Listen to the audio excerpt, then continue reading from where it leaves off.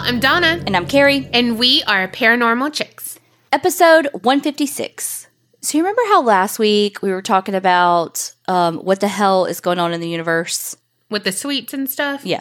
Mm-hmm. Things have not changed. No.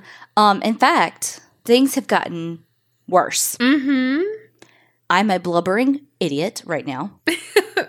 Your words, not mine. You thought it. No. Maybe mess. You thought blubbering mess. No. Be honest. I said hotness. Okay. Well, you think I'm hot? I think you're hot. Is it because I have a sweat mustache? No, that's your chapstick all above your lips. I'm not lying, y'all. I mean, they get chapped at the very rim. You have to go above it to get the tip top. Okay. That rim job, though. Well, if you need to get some fucking crying out, might I recommend you start fucking watching Anne with a fucking E. Well, take out the fucking, because it ain't in the title. But Anne with an E. Because I'm like 5 episodes in. Don't even ask me what made me. It's been on my list for a decade. Because that's when I recommended it on this podcast. Did you? Yes. Oh. Every time I recommend something, she never watches it. And then she'll just miraculously pick it up and be like, oh, that's actually really good. Well, the other day, I had a couple hours to burn. And by that, I mean, I put off about 17 things on a to-do list and watched Netflix. That's a good show. It's about a girl. Clearly, Donna's told y'all this before, allegedly. It's based on books. Oh, my God. Oh, my God. Anna Green Gables. Did you not read that? Okay, I thought I recognized those words. And then I was like, maybe I'm getting it confused with the House of Seven Gables. Oh, and so I was like, God. maybe that's why I think I know those words. No. Should we not tell people that I'm this dumb? No, it's out there. It's out there. Hell, we've had talks in the fucking Facebook group about Anne with an E. But did I talk too? No, because you probably were like, that's never going to watch that. Donna recommended something. Must be terrible. Well, it's good. Let me tell y'all about this new show. It's been on my thing for a long time, but I just finally did it on a whim. And it's really good. I don't think anyone's really talked about it. Definitely not my co-host, Donna. Definitely not her. I didn't say that you didn't talk about it. No, in the car, she said, hey, you've watched Anne with an E, right? Yep. I mean, I might have mentioned it a few times on the podcast. She immediately goes, don't watch it, you're going to cry. And I said, too late. And I blubbered. It is good. Yo, it's so good. Mm-hmm. But yeah, especially Carrie right now with her hot mess going on. Mm-hmm. I was like, don't watch it. You gonna cry, girl. Well, so if you need to just release some emotions, watch it. Well, if you need to release some endorphins, join the Patreon like these people did. Okay. I see you. We're going to laugh. We're going to get some bloopers. We're going to get some thank you videos. That's right. We're going to get some sinister sighting intros. That's right. Okay. We see you, Tina H. from Illinois. Bonnie J. from Tennessee. Bree F. from Virginia. Lauren P. from Texas. Gladys T. from California. Anna J. from North Carolina. Fazia I. from North Carolina. Kimberly B. from Virginia. Katie F. from Pennsylvania. And Heather B. from Oregon. Thank y'all so much for joining Patreon. And y'all just heard some of the bonus content and extras that they're getting over there on Patreon. So if you want some of that stuff, head on over to patreon.com/the-APC podcast. There's different tiers for different monetary values. Each tier has its own bonus content that builds on itself. Yeah, and you get merch discounts, that kind of thing. So, like we said, head on over to www.patreon.com/the-APC podcast. Oh, and just one more thing before we jump into my story. Shout out to two Sarahs in our Facebook group because they both told us about a painted turtle being an actual turtle. Like it's an actual species of a turtle. Also, Look, we're not going to go into all of that because it made you cry reading the post. I feel like we have to. Okay, don't paint on a turtle if you're doing a turtle race because it will hurt them because they can't camouflage themselves in the wilderness. Yeah, if you're going to put them back in the wild. And put them back, did you see that part? Mm-hmm. Exactly where you got them from. Because if you don't, they'll spend the rest of their life looking for their original home and die. Because they only travel like 3 to 4 miles in their entire lifetime. And Carrie cried. I fucking cried. So you remember Dyatlov Pass? Mm-hmm. All right. Hikers died mysteriously, all the things. Well, thanks to a suggestion by Courtney L. on Insta, I have a similar story to tell you this episode. Picture it. August 2nd, 1993, Russia. It was in the morning, and one teacher and 6 of her students were excited to hike the Khamar-Daban mountain range. This was something they had been training for a while and were looking forward to this adventure for months. So the anticipation was palpable, to say the least. The teacher was 41-year-old Ludmila Korovina, and the students were, get ready for roll call, 24-year-old Tatiana Filipinko. Present. Gosh. 23-year-old Alexander Creason. He went by Sasha, and apparently Sasha is like Dick to Richard for nicknames in the U.S. here. So, because I was like, Sasha? How'd they get that? But, okay. Then 19-year-old Denis Shavatkin, 17-year-old Valentina Yudachenko, 16-year-old Victoria Salasova, and 15-year-old Tamir Bapanov. I'm very impressed. I'm trying here.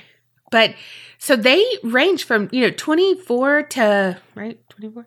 I don't know. I was so captivated by you pronouncing the names right. I don't know any ages that you said. Well, I hope those are right. I said, I heard. I said.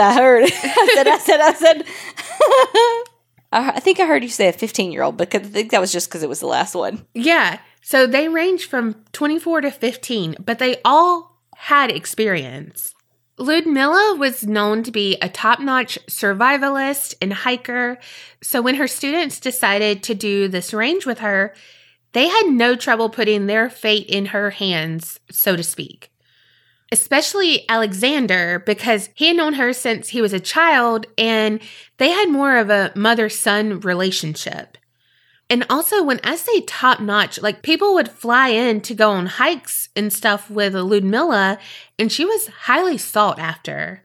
She was known to be kind of like the chef from Hell's Kitchen, a bit, like, tough, and would push her students hard, but not as outlandish as he is on TV.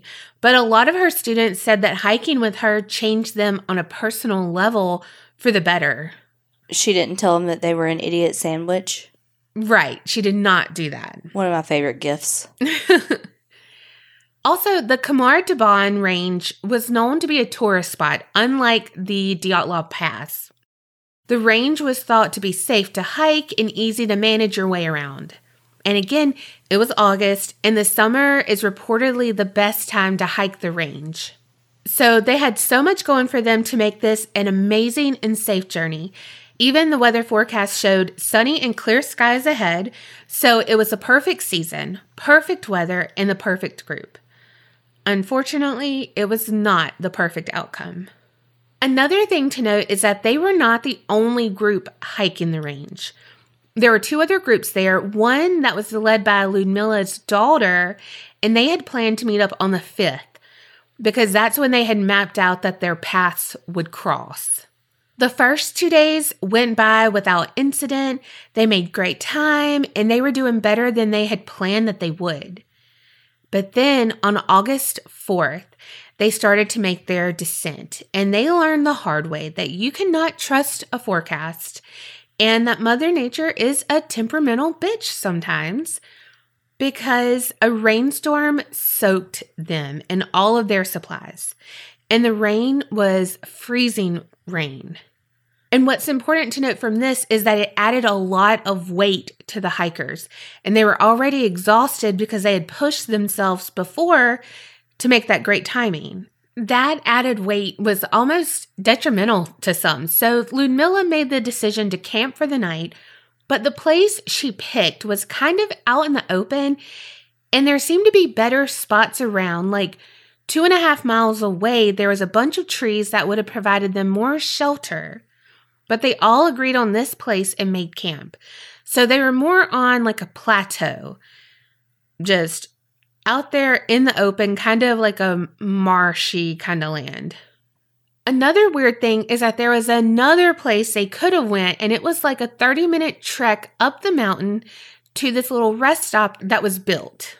And it was built by like a transformer or something. So just imagine like what a cell tower looking thing is, and then something that you would see at Burning Man because it had like wood stuff on it. I'm assuming, I've never been, I don't know, but it would have provided them shelter from the weather, and there was firewood and stuff like that stored there, so they could have started a fire because they couldn't outside because it was raining. But instead of going there, they went to this open plateau marsh area? They stayed right there, yeah. It is good to note that even though it wasn't forecasted to rain, that area of Russia was known to have summer showers. And like I said, Ludmilla was a survivalist expert, probably had the same motto as Big Brother, expect the unexpected.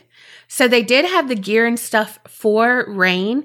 They were just caught in the downpour, and it was kind of useless at that point. But from then on, it would have been okay. Well, the next morning, the group woke up as refreshed as they could have been, and they were also surprised to find out it had snowed. What? Yeah, because it was freezing rain, and apparently there was some, like, random, like, typhoon thing going on that no one knew about. And right here at that altitude, it snowed. They ate breakfast, plotted out their day and the paths because today was the day they were going to meet up with Ludmilla's daughter and her group. Unfortunately, our group of hikers never showed up for that meet, but Natalia, her daughter, and her crew just assumed it was because of the bad weather and moved on. What they didn't know is that tragedy had struck the group just after breakfast, and it was something no one ever saw coming. What was it? So after they ate breakfast, packed up, and were headed down the mountain, they didn't get far because a loud scream came from the back of the group, rang out through the snow-covered range, and it was Alexander. Everyone turned to see if he had fallen or what happened, and that's when they saw he was bleeding from his eyes and his ears. What? He fell down, immediately began convulsing, foaming at the mouth. Well, Ludmilla ran to him. Remember, they were super close, like mother and son. She cradled him to her as his body went still. So she ordered the group to continue on down the mountain to get help. She had put the two boys, Dennis and Tamir, in charge of the group then, even though Tamir was the youngest. But the group did not get far because they could hear her sobbing and desperately trying to get Alexander to gain consciousness. And then they heard, a loud wail, louder than a normal sob. And then it became more of a scream. So they turned, saw that Ludmilla was now slumped over Alexander's body. The group ran back up to see what's going on, and that's when the real chaos ensued. The rest started to have mass hysteria, it seemed. Two of the girls in the group collapsed, started tearing at their clothes and convulsing as well. And if they weren't tearing at their clothes, they were scratching at their throats. Dennis looked like he was playing hide and seek behind some rocks. Tatiana then started to bang her head against the rocks. What? The only one who wasn't affected, it seemed, was Valentina. And she tried to usher her group together and just to get them to the tree coverage that was a little down the range. Like, Let's get out of the weather. Let's try to regroup. Like, what the fuck is going on? And she was really close friends with Victoria. So she was like, no, girl, we have to go. She grabbed her hand, but Victoria bit her. So Valentina was like, what the fuck, girl? Bye. Like, I got to go. So Valentina and Dennis, the one who was, being odd, ducking down, but being odd about it, they were the only two hikers who were unaffected. But again, it seemed that Dennis wasn't as clear-headed as Valentina was.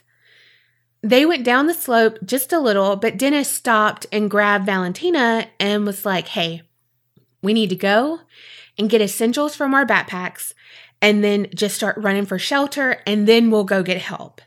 She agreed, so they went back up, and while Valentina was digging through her backpack, she looked up and she saw that Dennis had already collapsed, and he was sadly bleeding heavily from his ears and eyes as well. Oh, no. So Valentina knew she could do nothing for him. She was the only one left, and they were just like writhing in pain, just whatever. And what can she do? So she did the only thing she could. She ran. Valentina made it to the forest, but she was alone, afraid, and not sure what she should do next.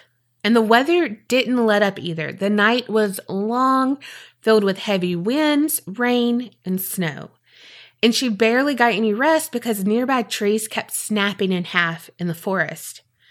However, thankfully, in the morning, the weather had slacked off, so she mustered all the strength she could, made the trek back up the slope, and she wanted to find her friends and see if any had survived.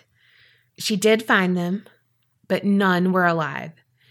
Their bodies were scattered everywhere. Their facial expressions all looked horrified in their last moments. So Valentina just shielded her eyes from them. She went to their packs, collected food, a sleeping bag, and then took the map from Ludmila's pack. She then left for the hike of her survival. This lasted for 3 days. Valentina first went to the river on August 7th, and she stayed the night there. And that's when she found a relay tower, which is what I was talking about before. And she spent the night there too. So in the morning, she saw there were basically telephone poles, but they call them pillars. So pillars going down. She's like, okay, if this is going somewhere, it must go to a village or something. And there's going to be people there and I'll be safe. And it's just like in a fucking I survived. She gets to the houses that the pillars and the wires are connected to, and they were all abandoned. So there was no one, and she was still all alone. Of fucking course. Right? So Valentina continued on and made it to another river and followed that downstream. She spent the night there, and then she was determined to find help that following morning. She was too exhausted to keep going. She was losing hope. She was running out of everything, energy, supplies, all the things. So she stretched out her sleeping bag on some bushes near the water, which is apparently how you can signal you need help or hey, I'm over here.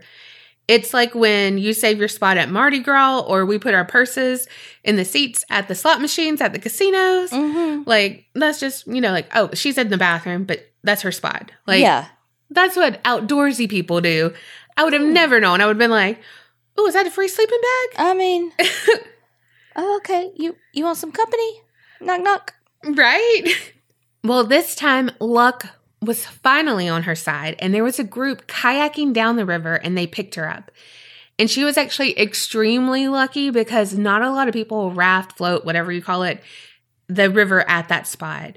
They saw Valentina. They asked if she needed help, but she never spoke. She never gave any response because she's in shock. She's knocking on death's door. Right. Gosh. Sleep deprived, starving. Ugh. Well, they made it, they did everything. Well, despite the report to the police, they didn't start the search until the 24th of August.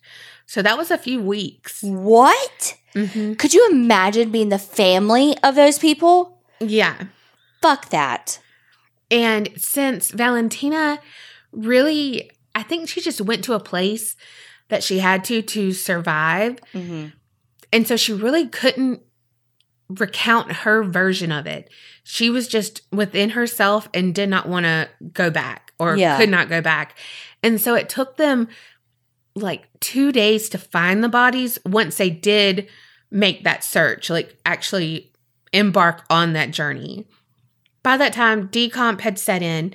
Animals had already scavenged.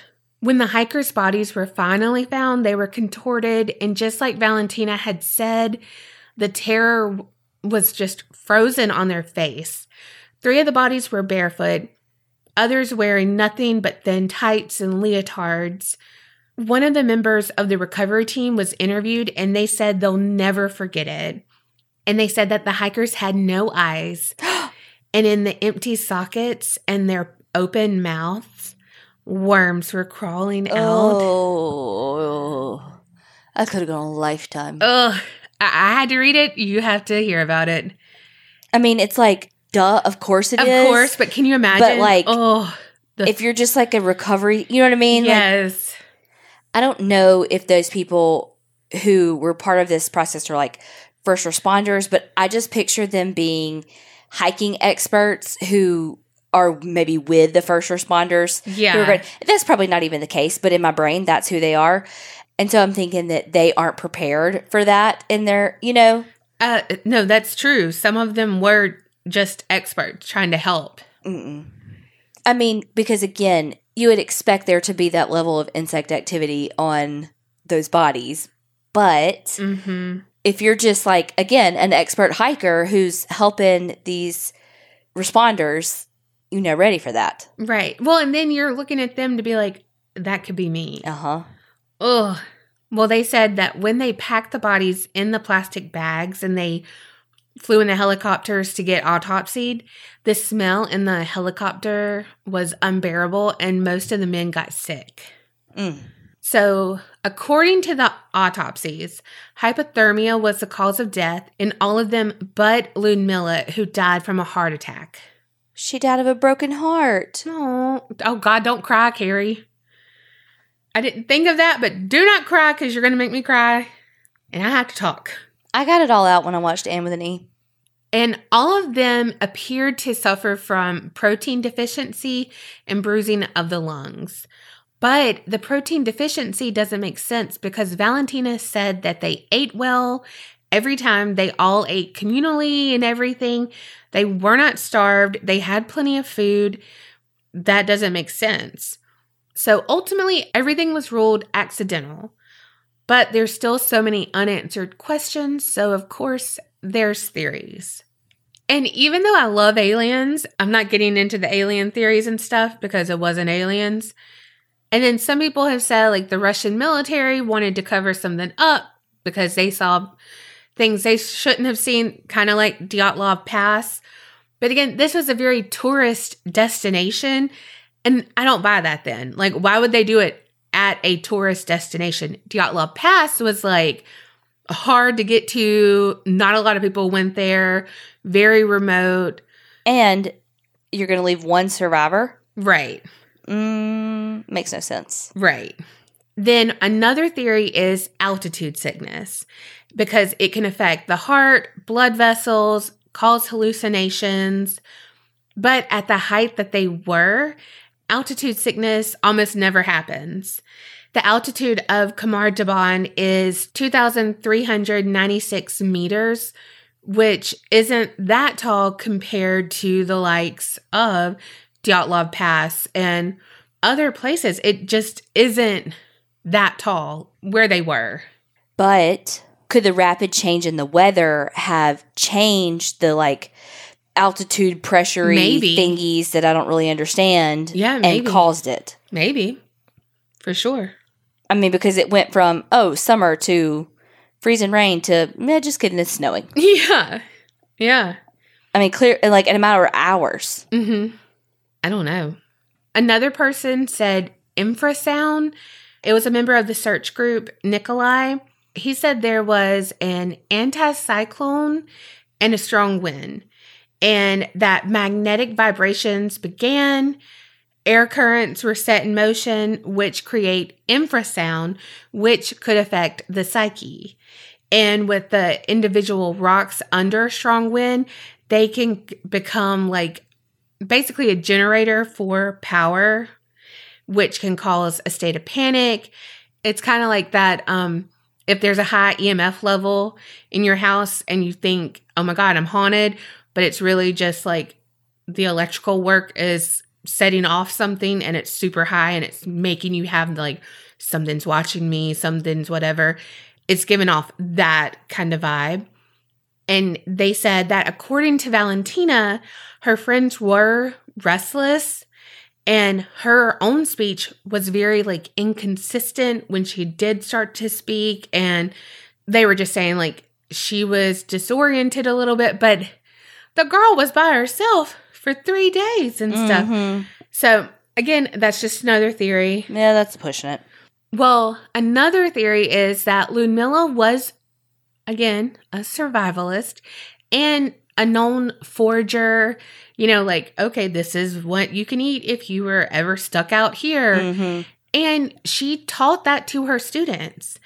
And so some of the stuff they say is that maybe she chose that area and not to take cover to make them like, all right, kind of tough love, like, this is how you survive in this really harsh environment, like no cover if you're here, blah, blah, blah. Could have been a reason. Other people say that the map that they had just wasn't accurate. And so those two locations, the trees below and that tower, were like, it showed way longer away. And it's like, okay, well, these people are about to fall down. They're not going to make it doing this. So we might as well just be here on this flat piece of land where at least we're here, you know, together. We don't know. But anyway, again, she taught her students all about survival. They said that it could have been that they collected mushrooms or something, added that to their breakfast that they ate, and it might not have been the right kind. Who knows? Like if the students went off and was like, oh yeah, this is exactly what she told us to do. They prepared it or whatever. You know what I mean? Right. And didn't know. And then there we go. But again, why did Valentina survive? Is her memory still that distorted from the event that they couldn't say, okay, tell us exactly what you ate. Okay, what did they eat? What did, you know, was there something that you didn't eat that they ate? Right. Well, and she said everything they ate was together. Everything was communal. Everything, you know, blah, blah, blah, blah, blah. But she might not have been with them because she was younger. So if, say, Alexander and Tatiana, who were older, went, collected the mushrooms, prepared the food, she didn't know. Like, you know, if they finally minced them up or something, you know, she didn't know. Or she thought, oh, these were brought from home. Who the fuck cares? And absolutely. So she just doesn't know. But they said if that's the case and why she survived, she could have had a tolerance for them. She could have not ate as much as some of them. I don't know. But Valentina said the only thing that they had been gathering was golden root, which is not a mushroom. So I don't know. But I will say, even like that Into the Wild book where that guy was like an expert on survivaling. I mean, you know, tell me you're not an outdoorsy person without telling me you're not an outdoorsy person. I'll go first. Wow. But he was an expert on survival, but he ate the wrong kind of like berry or something. But it really wasn't. People had said like, hey, you can eat this, but he ate like large quantities of it and they hadn't studied that much and then he died. It's a whole thing. So like even an expert can make a mistake. So that could have happened. Who knows? But here's one I can get behind that I was like, this might be it. So let me know what you think. Fake. Black-eyed kid. No, I'm just kidding. I thought you were about to say the Men in Black. I was going to, but I was like, nah, she'll definitely. A nerve agent. Because foaming at the mouth, convulsing, all nerve agent stuff. Like, but why? By whom? Russians. Well, yeah, but for what? Okay, I'm getting there. Slow down. Mind your business. I'm telling you. My business. And again, why a survivor? Continue. Continue sitting down, ma'am. So, the bruising of the lungs that they couldn't, it's like, oh, I don't know what that's about. Yeah. That is simpatico with nerve agents. Okay. I would have just said a symptom, but okay. That's what came to my mind, okay? And with the nerve agent, the cause of death really could have been hypothermia, but it was because they were exposed to a nerve toxin, so they could have had, been knocked out. Oh, yeah. And so, yeah, they were exposed and died of hypothermia, but it was because of the fucking nerve toxin. Yeah. Either way, that's what I was thinking when that was their cause of death. I was like, oh, they were unconscious in some form of a coma from whatever it was. Yeah. And so it wasn't that killed them. It was literally the elements that ended up being the cause of death. Yeah. There's this YouTuber, Cadaver, I think is how you say his name. And he proposes that if there was a nerve agent used, it would have been this certain one. And it would have been Novichok gas. And that's a class of nerve agents that was created by Soviet Russia from in the past up to 1993, which is when this incident happened. I was going to say that even sounds Russian, the name of it. Well, that is supposed to be one of the deadliest nerve agents to exist. And they were reportedly testing in areas near the Khamar Daban region. So exposure to this gas causes a rapid death similar to what they experienced. And the weather could have played a part in this. So say this was tested 5 months ago or 5 weeks ago or whatever. Well, if the rain washed it downhill, whatever. There's an article on Medium by Natasha Mullins, and she says that basically the sun evaporated water from the rainstorm, and some of it is still obviously there. Well, if Alexander walked over to a highly contaminated spot, not knowing, he could have absorbed the toxin through his skin, breathing it in, whatever. Well, when Ludmilla ran to him, cradled him, she was exposed to it. Then, when Tatiana, Victoria, and Tamir, they were the first to reach Ludmilla, but then quickly ran away. So their deaths were slightly delayed. Not as rapid, but they still had symptoms. But since Valentina didn't get as close to Ludmilla at that time, she didn't have those symptoms. So it could have been that she just wasn't exposed to the high levels of the toxins. However, Dennis, he could have not been exposed as much because remember he was crouching down. However, when he crouched down, he could have gotten more exposed. And that's when he was like, hey, we need to go back up. But it finally got to him. And that's when he fell over. I mean, makes sense. They say that could also be a reason why there was a delay in recovering the bodies, kind of waiting for all of the toxins to be away from that area. Oh, yeah, makes sense. And also, there's not a lot of media coverage from this. It was just kind of like, oh, they died, bye. And a few articles.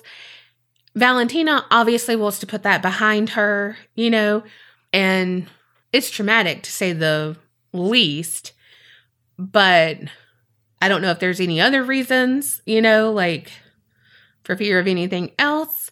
But the nerve agent thing, I was like, that sounds legit. But I do understand, like, them ripping their clothes off and everything. That's that paradoxical undressing thing that happened at Dyatlov Pass. Yes. I do understand that. So I don't think there's anything supernatural going on. Mm-mm. But this is one of those, like, definitely under a conspiracy theory for me, because it wasn't just hypothermia. No, you don't have bleeding of the eye. Well, you may, but like you don't have that many people that quickly all at once having all of like the exact same symptoms with the bleeding of the eyes and the ears and the bruised lungs and all of that. You don't have all of that at the same time. Right. And Ludmilla being older makes sense that she had the heart attack with it. You know, I mean, no, it makes complete sense. Or even if they'd been testing it and the rain like washed it down and it got in the water somehow, or it got on literally anything. And it just happened to be that Valentina never touched the things that they touched or whatever. I mean, it just wasn't her fucking time. Right. But if they were testing in the area, and like you said, that makes perfect fucking sense.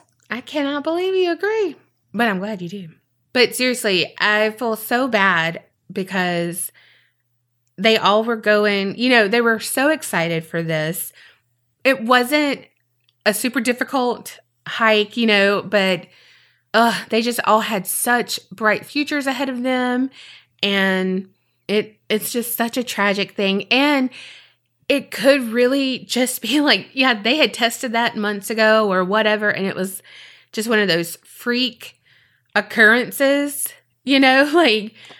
It would be interesting to see how long that nerve agent is supposed to last. And if that's how many days they waited to go for the search. Ooh, yeah. Yeah. All I know is that stories like this just make me glad that I am not outdoorsy. Though, like, you know, they could throw that inside too, but, you know. I'm outdoorsy when it involves, like, laying on a raft, playing in the ocean, or, like, being on, like, a boat. Nope. Pool or inside. I can be outdoorsy. Not like that, though. Not this hiking shit. Well, for your story, we went way on the other side of the world. But for my story, we're going to stay pretty local. How local? Vaughn, Mississippi. Oh, shit. So, North Mississippi, this is Delta. It's very rural. And I think it's like 40 miles outside of Jackson, which is the capital of Mississippi. Picture it. February 14th, 2004. We're at the home of Michael and Rebecca Hargan. They're a young married couple. They're about 26 years old, and they have a young son named James Patrick. He's about 4 years old. They had plans that night because it was Valentine's Day. They were going to go to the rodeo. But when a neighbor drove by their house, they noticed that something was off. The front door was ajar. But not only that, Michael's truck, the driver's side door, was open. And so it just made them feel like, wait, something's not right. But if you were just doing a drive-by and you're like, oh, okay, well, maybe Michael was getting in the truck, forgot something, had to run back in really quickly. But I guess this neighbor just had a gut feeling. I don't know if they had gone and done a little more inspecting. I don't know how they just knew, but they just knew that something was wrong. When they get up to the house, they realize that there's blood beside Michael's truck and that Michael, Rebecca, and James Patrick were nowhere to be found. They call police, and when investigators get there, they see a disturbing scene. Like I said, there was blood all around Michael's pickup truck. His door was open, but his gun was still in his truck. So they didn't know if maybe Michael had been going to his truck to get his gun in some sort of self-defense. They weren't sure, but there were spent casings around the truck. And there were even some teeth. Yes. Then, when they went inside the house, they found more blood, but they also found a couple more spent casings. And so they were wondering, okay, did somebody come in? Did something happen between Michael and Rebecca? What happened? Because Rebecca's engagement ring and wedding ring are still there. There's still dishes from the night before. The family dog was still there. Why would her rings be off? Well, saying like not a robbery. Oh, okay. Like it wasn't like somebody had taken their jewelry. Yeah. And this was earlier in the morning, and a lot of people don't sleep in their rings. Yeah. Like you're not supposed to. It's not good for the diamond. Okay. Well, that's why I don't want a diamond, because if someone ever is dumb enough to ask me to spend the rest of their life with them, I can't take the ring off because I'll forget to put it back on. Look, you don't need to take the ring off because it'll be like your retainers and they'll just be laying out on willy-nilly nasty. Why are you going to tell people how nasty I am? Oh, God, because if I have to know, they have to know. They're not in a container, y'all. I mean, they're on my kitchen counter. I mean, not my kitchen counter. They have been. They have been. I have put my cup down. I'm like, God bless America, Carrie. Yeah, like this is your house or something. That was when I had to wear them all the time. Now they're in my bathroom. Mm-hmm. Moving on. So, again, we're in rural Mississippi. The Hargans had a lot of guns in the house, too. And all of the guns were still there. There was money in the house that was not taken. And James Patrick has asthma. And so he has to take, like, these inhalers that he does every so often. That's really crucial that he does them. And his medication is still there. Like his nebulizer and all of that is still at the house. So they didn't leave willingly. I was just dying because my mom used to call it her pipe. She'd be like, I got to go smoke my pipe real quick when she would do her breathing treatments. Oh, okay. Yeah.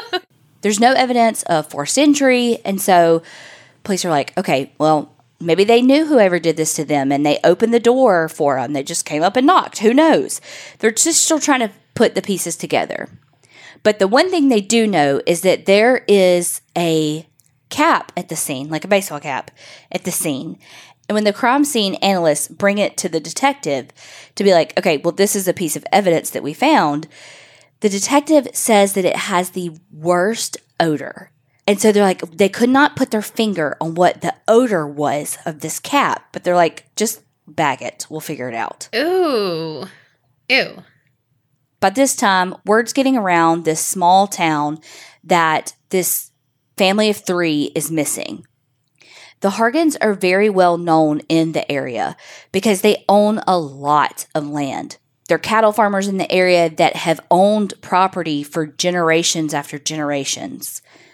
Michael worked construction and Rebecca worked as a physical therapist assistant. And so, they were just well known in the community. And again, the Hargan family was a large family that had such a large presence in the community. And so people really rallied to be like, okay, let's figure this out. Like, how can we help? Where can we search? What can we do? Yeah.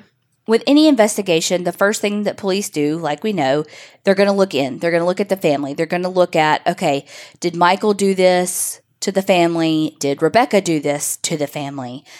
Was this some sort of like domestic violence situation? But by all accounts, they were in a very happy, stable marriage. And there was literally no indication and nothing pointing to this being either one of them. Michael and his mother were very, very close. She was actually battling colon cancer. And so he was her caretaker and was kind of like the head of the family, even though he was very, very young. Police continue to do their digging. There's other law enforcement agencies that are getting involved. And over the course of time, I don't know if some law enforcement who had lived in the area for a long time kind of remembered this, or if the family told them this, but this isn't the first time that some sort of violent crime has happened to the Hargan family. So just 10 years before this, Michael's father was murdered. Michael's dad's name was Haywood Hargan. And Haywood owned I think of it like a general store. You know the story? No, but if you were going to say a hardwood store, I was going to be like... Haywood Hargan's hardwood store? No way. But it was kind of like what I picture like a general store, or like when you're in a rural area and you have like a quick stop where you can just stop and get necessities, but it's not really like a gas station, but it's got like we always call it like a pick-a-pack. I don't know if people call it that. But, yeah. Okay, so at this store on Fridays, his dad would cash people's checks. And this is back in 1994 when this happened. So, direct deposit, not super a thing, especially for the laborers that you would find in these rural areas, like doing construction work or working on farms, that type of thing, because it's basically all farmland, like all cattle and all the things. Sorry, all I could think of in my head was All Crime No Cattle, that podcast. Yeah. That's like all I could think of in my head. Well, there were 3 guys that waited until a Friday when they knew that Haywood was going to have a lot of cash on hand so that he could cash paychecks. They came in and robbed him. They made off with a whopping $114. Oh my gosh. And shot and killed Haywood. But a customer came in and interrupted the robbery, which is why they got off with so little money. Yeah. Wow. All of this happened when Michael was just 16 years old. He, of course, was devastated. I mean, as would anybody be at the murder of their parent. But as a 16-year-old, Michael became the head of the household, taking care of his mother. Even though Haywood had a brother, I think that Haywood was the main patriarch. And when he was murdered, Michael kind of stepped into that role, even though he was so young. But there were 2 things about Haywood's murder that were interesting to police when they were looking for Michael and his missing family. The store where Haywood was shot and murdered, Michael had remodeled and made that store the house that he and his family lived in. What? Because it was like this brick building. Yeah. He just kind of, I guess, like put up some walls. I don't know, made it a house. So it was their house. So it was the same location. Ooh. So now we have a murder, and then 10 years later, now the son of the murder victim and his family are missing. Well, they eventually caught the 3 people who had murdered Haywood. One of the murderers was allegedly linked to a street gang called the Black Gangsta Disciples. Allegedly. But he was up for parole. And just within a week before Michael and his family went missing, Michael testified at his parole hearing. Oh, shit. And so, he didn't get parole. Yeah. So police are going, okay, not only are there usually not coincidences in murder investigations. Mm-hmm. So now we have a family that has had not 1, but 2 tragic events within 10 years of each other. And then when Michael blocks the parole from the original, now he and his family are missing. I'm sorry, what? Right. So police have that in the back of their minds, but they can't find any proof of anything to back it up.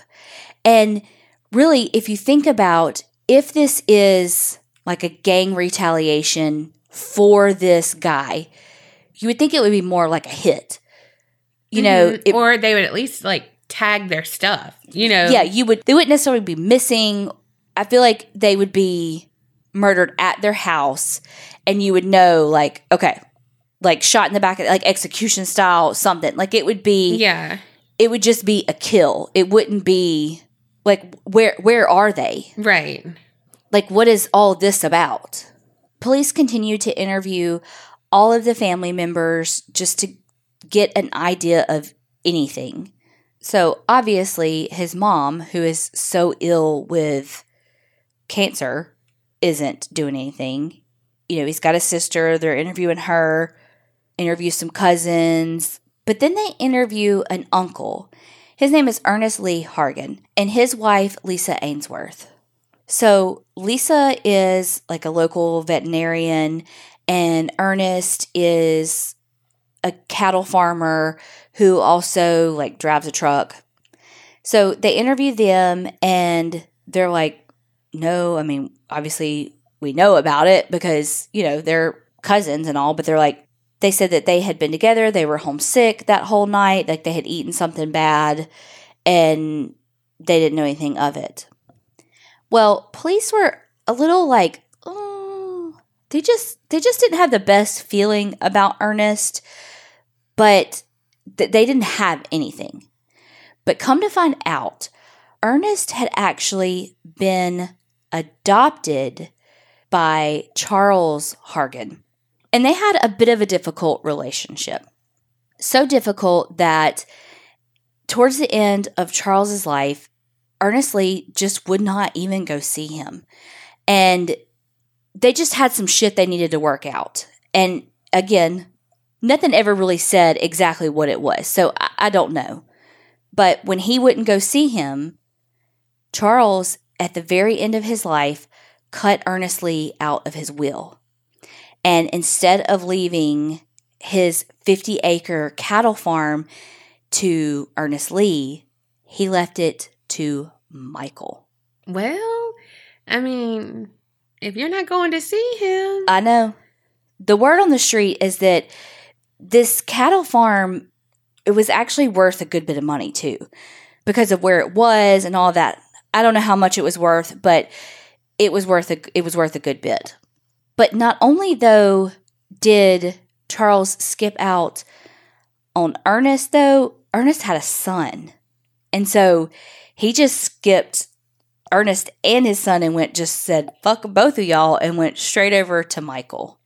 But that's why I say, you know, Michael really did kind of become the patriarch when his father died, though. I'm not saying it's right or wrong. I'm just saying I really think that did kind of become his role. He really, just from the articles that I've read and all, seemed to be the one that had the level head of the family and that like handled the finances and handled all the properties and all the things, you know. So I can kind of see why they gave him the land and the will. Also, if you're going to kill, I'm not saying he did. I don't know. We haven't got there yet. But if you're going to kill over this, might be why he didn't give you the fucking land to begin with. Point made. Yeah. Charles is like, told you so. Yeah. He's up in heaven. Told you so. Told you so. Told you so. Right? He's like, an exhibit A right there, folks. Well, Ernest is calm, cool, and collected during the interview. He has an alibi. His wife is part of his alibi, and she's a respected veterinarian in the area. I mean, they have nothing. They have no proof. And where the house is for Michael and them, there's like the next house is a mile away. So it's not like anybody, even if they did hear the gunshots, would they even think anything of it? Pretty sure that may still be deer hunting season. So they wouldn't probably even think anything of it. I was going to say, I hear gunshots all the time. Yeah. Again, it's rural Mississippi. People are probably out hunting. So they had nothing to go on. Was the hat like sprayed by a skunk? Oh my God. No, it's not, but that'd be funny. Well, because I was just thinking she's a vet or something. Yeah. So I was like, oh, sorry. Okay. Well, they did end up bringing Ernest back in for a polygraph.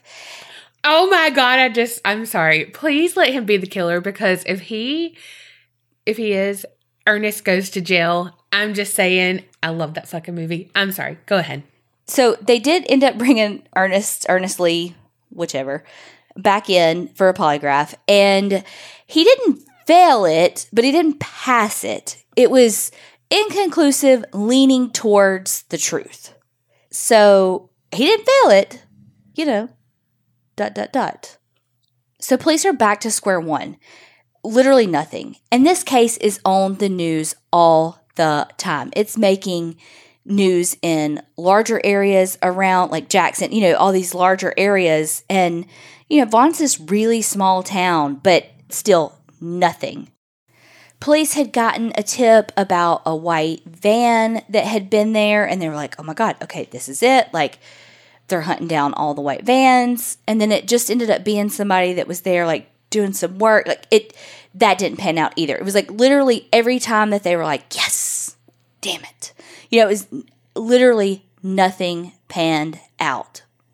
Until 2 weeks after Michael, Rebecca, and James Patrick went missing, the case broke wide the fuck open. Lisa came into the police station and said Ernest Lee did it. She said that she woke up, realized he wasn't in bed. He had called her and said, if anybody asks, like, where I am, I've been with you this whole time. And then after he comes home, they end up going to a Mexican restaurant for their Valentine's dinner. And he told her that he killed all three of them. Police are shocked. It's like they know, but they don't know because it's been 2 weeks, so they know that James Patrick cannot go that long without his medicine.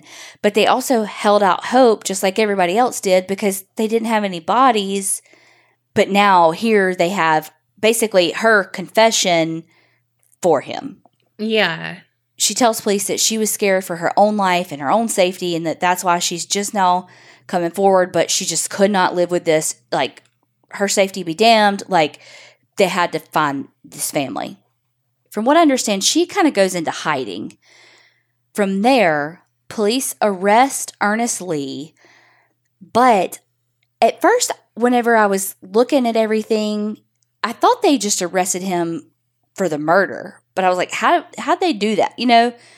No, they arrested him for possession of crystal meth and having a firearm while in possession of like a controlled substance. Oh, dang. Yeah. So Ernest Lee in his 40s had started using crystal meth when he was on these long truck routes hauling the cattle.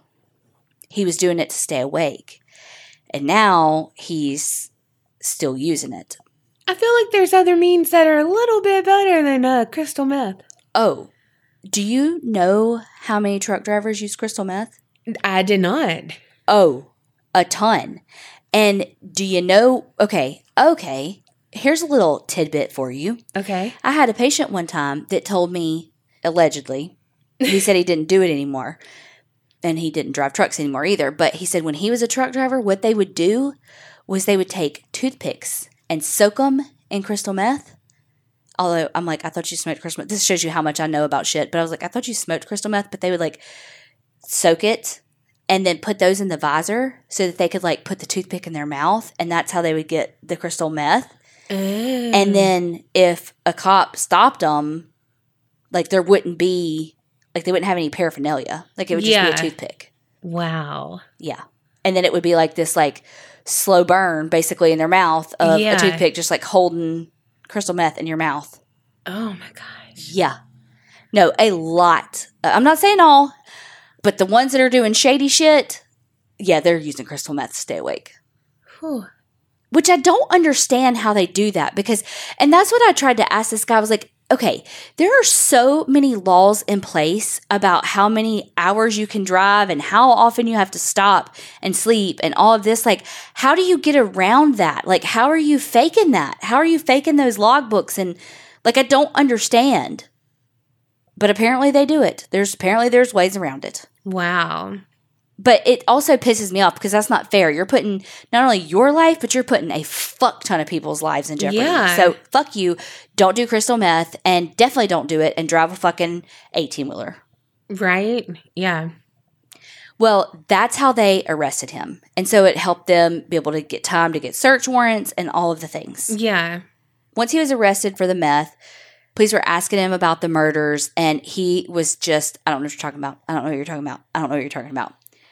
But they decided to use his wife against him. They told him that his wife was going to get charged with 3 capital offenses, and she was in on it. And he's like, wait, what?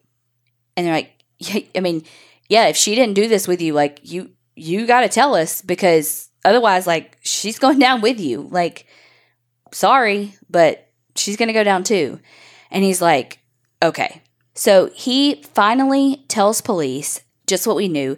He was so pissed about the will, stewing over it for weeks, that before daylight, he heads over to Michael's house in his 74 Corvette, which I have to say, I'm jealous of the Corvette, but whatever. Knocks on the door, and Michael obviously immediately knows something's bad whenever he sees who it is that early at the door. Michael puts on his boots and heads to his truck because it starts getting heated, and he knows he needs his gun for protection. And that's where the fight between Michael and Ernest Lee happens. I'm surprised he doesn't have more guns, like, inside and stuff. He does. But at that moment, what I'm thinking is, I'm not in his head, but what I'm picturing is the gun in his truck was probably 1, closer, and 2, not close to his wife and his child. Well, I mean, I don't know what kind of guns he had, but, like, why not just get one at first and put it behind, like, in your pants, behind you? Because he knew something was up anyway. I don't mean to be victim blaming. I'm just saying I don't understand why. Well, it's impossible to know what he was thinking. Mm-hmm. But I don't know how early it was. Yeah, true. Was he woken up? So it was just put some shoes on and answer the door, and who knows what he was thinking. Right. But I would imagine in that moment when he realizes this is getting that heated, I wouldn't imagine that he would think, okay, my cousin's at the door. I need my gun. Until it got to that point where it was getting that heated and he felt that threatened that he was like, I need to go to my truck. Nah, if it had just happened a couple of weeks ago, death does some funky stuff to people. It does, clearly. So, clearly yes, it does. So I would be like, better safe than sorry. Yeah. But again, who knows? He didn't know who was at the door, which is what you were saying. Oh, I thought you said he knew. I don't think when he opened the door, he knew who was there till he opened the door. Oh, okay. I thought you said he knew who it was and was like, let me get on my shoes and go talk to him. Okay. No, I don't think he knew who it was until he literally opened the door. Okay. But in that moment of, do I go back here and I get my hunting rifles, or do I walk to my car and I get, or my truck and I get my hunting rifle or pistol that's in his truck? It's go to the truck and get that one because, again, it's further away from his wife and kid. Yeah. To keep them safe. A scuffle ensues. He gets some sort of punch in the mouth, which I really think that it had to have been with the butt of the gun. Oh. And Ernest shoots him in the head with his .22 caliber pistol. Oh. Okay, this is where it gets a little gruesome and does involve James Patrick, so if you need to skip forward, do so. Ernest Lee goes into the house and finds Rebecca, and he says that he doesn't really remember where he hits her. Some accounts say that he hit her like over the head, and that there was a little bit of a scuffle and that the gun went off. Some stuff says that he shot her in the arm and then just choked her until she was unconscious. Then he made his way to James Patrick. But he didn't shoot James Patrick. He choked him, but he didn't kill him. He just choked him until he was unconscious. Then he put Michael's body in the Corvette and then put Rebecca and James Patrick on top of Michael. Yeah, because not a lot of people can fit in a Corvette because they're stupid. The cars. And Carrie's giving me a look because she loves them. They're not big people friendly, so they're not my favorite. Did I ask you to pay for it? And did I tell you to ride? No, ma'am. So no. Stay your ass at home, and I'm still buying one. Go right ahead. When my student loans are paid for when I'm 85 years old. Okay, thanks. Ernest ended up driving about 100 miles away from Michael's house to another farm. He threw the pistol out along the way, So that's never to be recovered. When he got to the second location, that's when he strangled Rebecca and James Patrick to death. In his interview with police, he felt the need to specifically mention that James Patrick didn't even cry. Rebecca died with James Patrick in her arms. Gosh. Then he buried the bodies in a shallow grave, and it almost looked like they were like hugging in this shallow grave, and then covered it with this rusted piece of tin. After he confessed to police, he told them where to find the bodies. Police were able to go and recover the bodies, and Ernest Lee was charged with the murders of Michael, Rebecca, and James Patrick. Michael's mother, Diane, like I told you, she was fighting colon cancer, and she was trying her best to survive, to see the end through the trial. But she ended up passing a month before Ernest's trial. Oh, gosh. The case went to trial. He was found guilty and given the death penalty. Tragedy struck the Hargan family again, and not long after the trial, Michael's sister, Jennifer, died from an accidental drug overdose on sleeping medication, and she left behind 3 children. Oh, gosh. I do want to say that Rebecca's family didn't want the death penalty for Ernest because they don't believe in the death penalty, but the Hargan family wanted it, and they ended up going for the death penalty. And, most inmates in Mississippi who are on death row are on death row for over 20 years before they're put to death.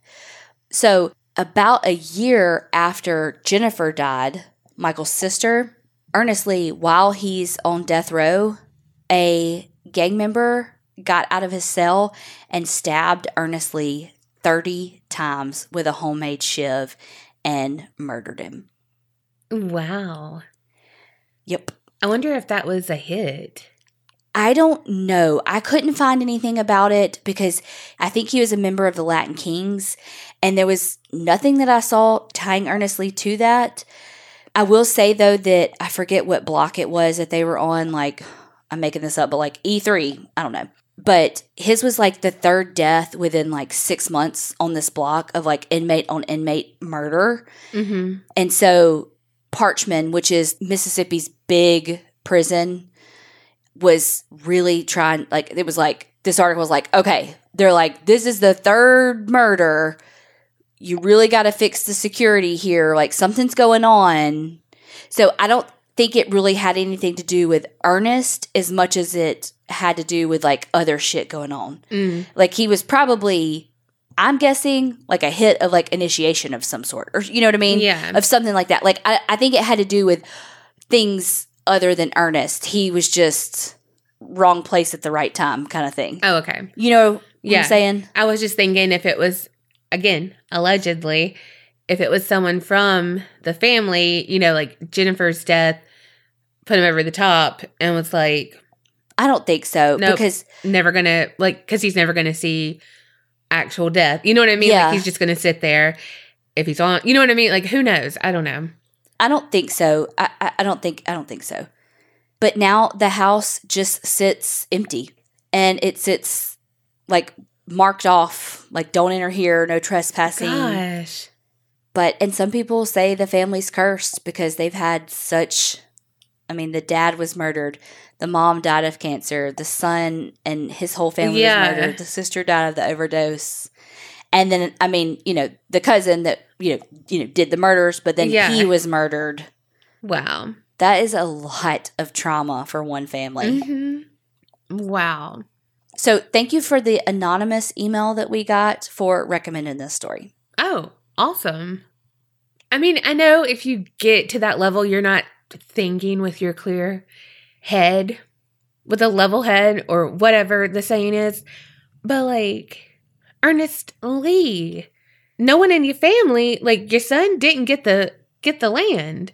And you kill that whole family. You weren't next in line, honey. Killing that whole family did nothing for you. but ruin your life. And the lives of literally everyone else that you know and thought supposedly you loved. Yeah. And I mean, I don't know. His wife was never charged. I don't think she had anything to do with anything. It really did seem like he just came home and was like, I did this. She waited 2 weeks. Yeah. But we also don't know what goes on behind closed doors. Exactly. So, I mean, there is no reason to not believe her on her fear for her own safety. I mean, he killed his family. He killed a 4-year-old. With his hands. There's really no reason to not believe her. And police didn't arrest her and didn't have any reason, or, well, they didn't arrest her for obstruction or anything like that. So they clearly felt the same way. Yeah. And I don't think she had anything to gain either. Like, I don't think the property's going to go to her. Well, it's not her family. Right. And she never even changed her last name. Right. She's the one with the money, I think. Mm-hmm. She's a fucking veterinarian. So, and yeah. I mean, what the fuck does she have to gain out of this? Because she's got the most to lose from this, I would feel. You know what I mean? Like, people have to fucking trust you when they're taking their beloved animal to you. So if they think that you killed a toddler, do you know why the hat? Oh, yes. Okay. God, thank you. I feel like this could have been solved. Not solved, but I feel like this was like almost on the cusp of being a very good Forensic Files, and then it just failed. I don't know why they missed this. And maybe they didn't, and it just never came out. But they found monkey hairs on the hat. Oh. Guess who owned a monkey pet? Earnestly? Lisa, his wife. Well. So, wow. I mean, if you had done, like, if you had the forensics saying it's a monkey hair. In Vaughn, Mississippi, who owns a monkey? I mean, maybe they just didn't say that was some of the forensic link that they did in trial, you know? Yeah. But, like, I feel like that would have been, like, Forensic Files. It was a primate hair that we found when we put it in the gas chromatograph mass spectrometer. I just want to say I wasn't that far off with the skunk. No, you really weren't. But I really, again, maybe it was a piece that they really did use in trial that I just didn't find anywhere. Yeah. Because I really did try to, like, find, like, the transcripts and all that. But, I mean, I ain't filing, like, a FOIA request or some shit like that. Yeah. But I just kept, like, waiting on the Forensic Files drop. And it never happened, you know, because, you know, this is real life, not an episode of something. I mean, even though that is real life, but you get the point. I've tried to make it happen this whole time. I'm like, but this.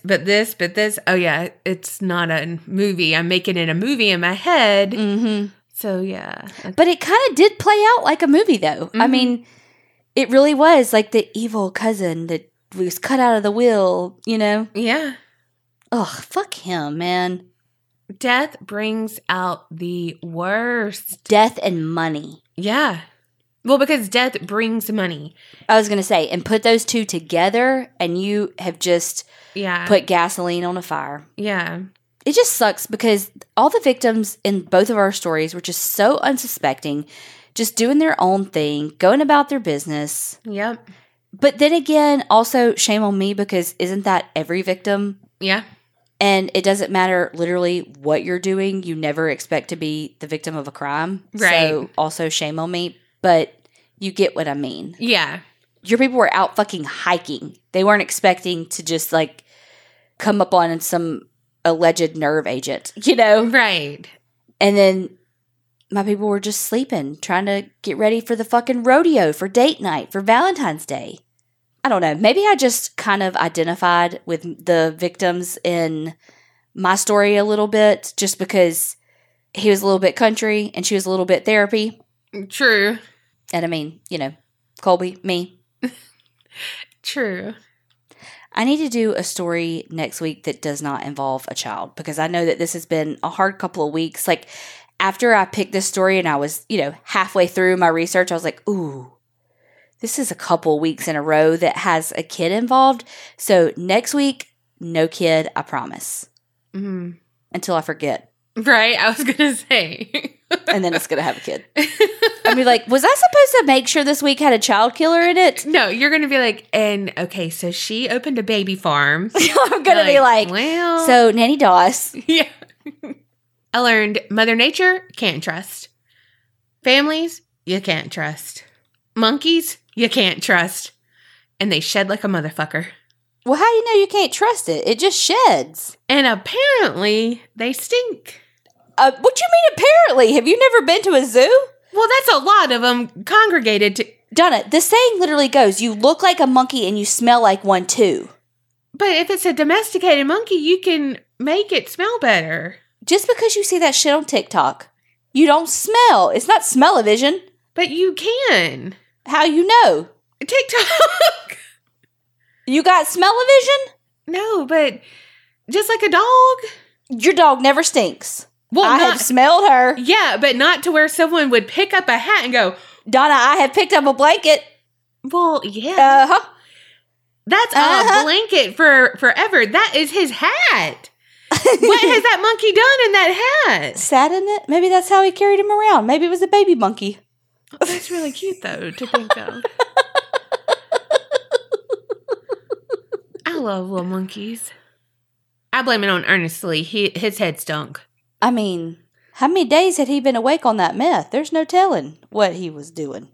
Because while I know it's an addiction and that everyone's different, fuck him. So I'll be a butthole about him. Ernest Lee. I share his middle name.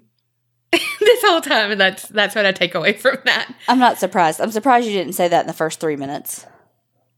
Well, you know, what is y'all's takeaway? Hopefully it's more than Donna's. Let us know. Yes. And if you have more story ideas, you know we love them and we use them, clearly. So keep them coming. And remember, Creep it real and don't get scared.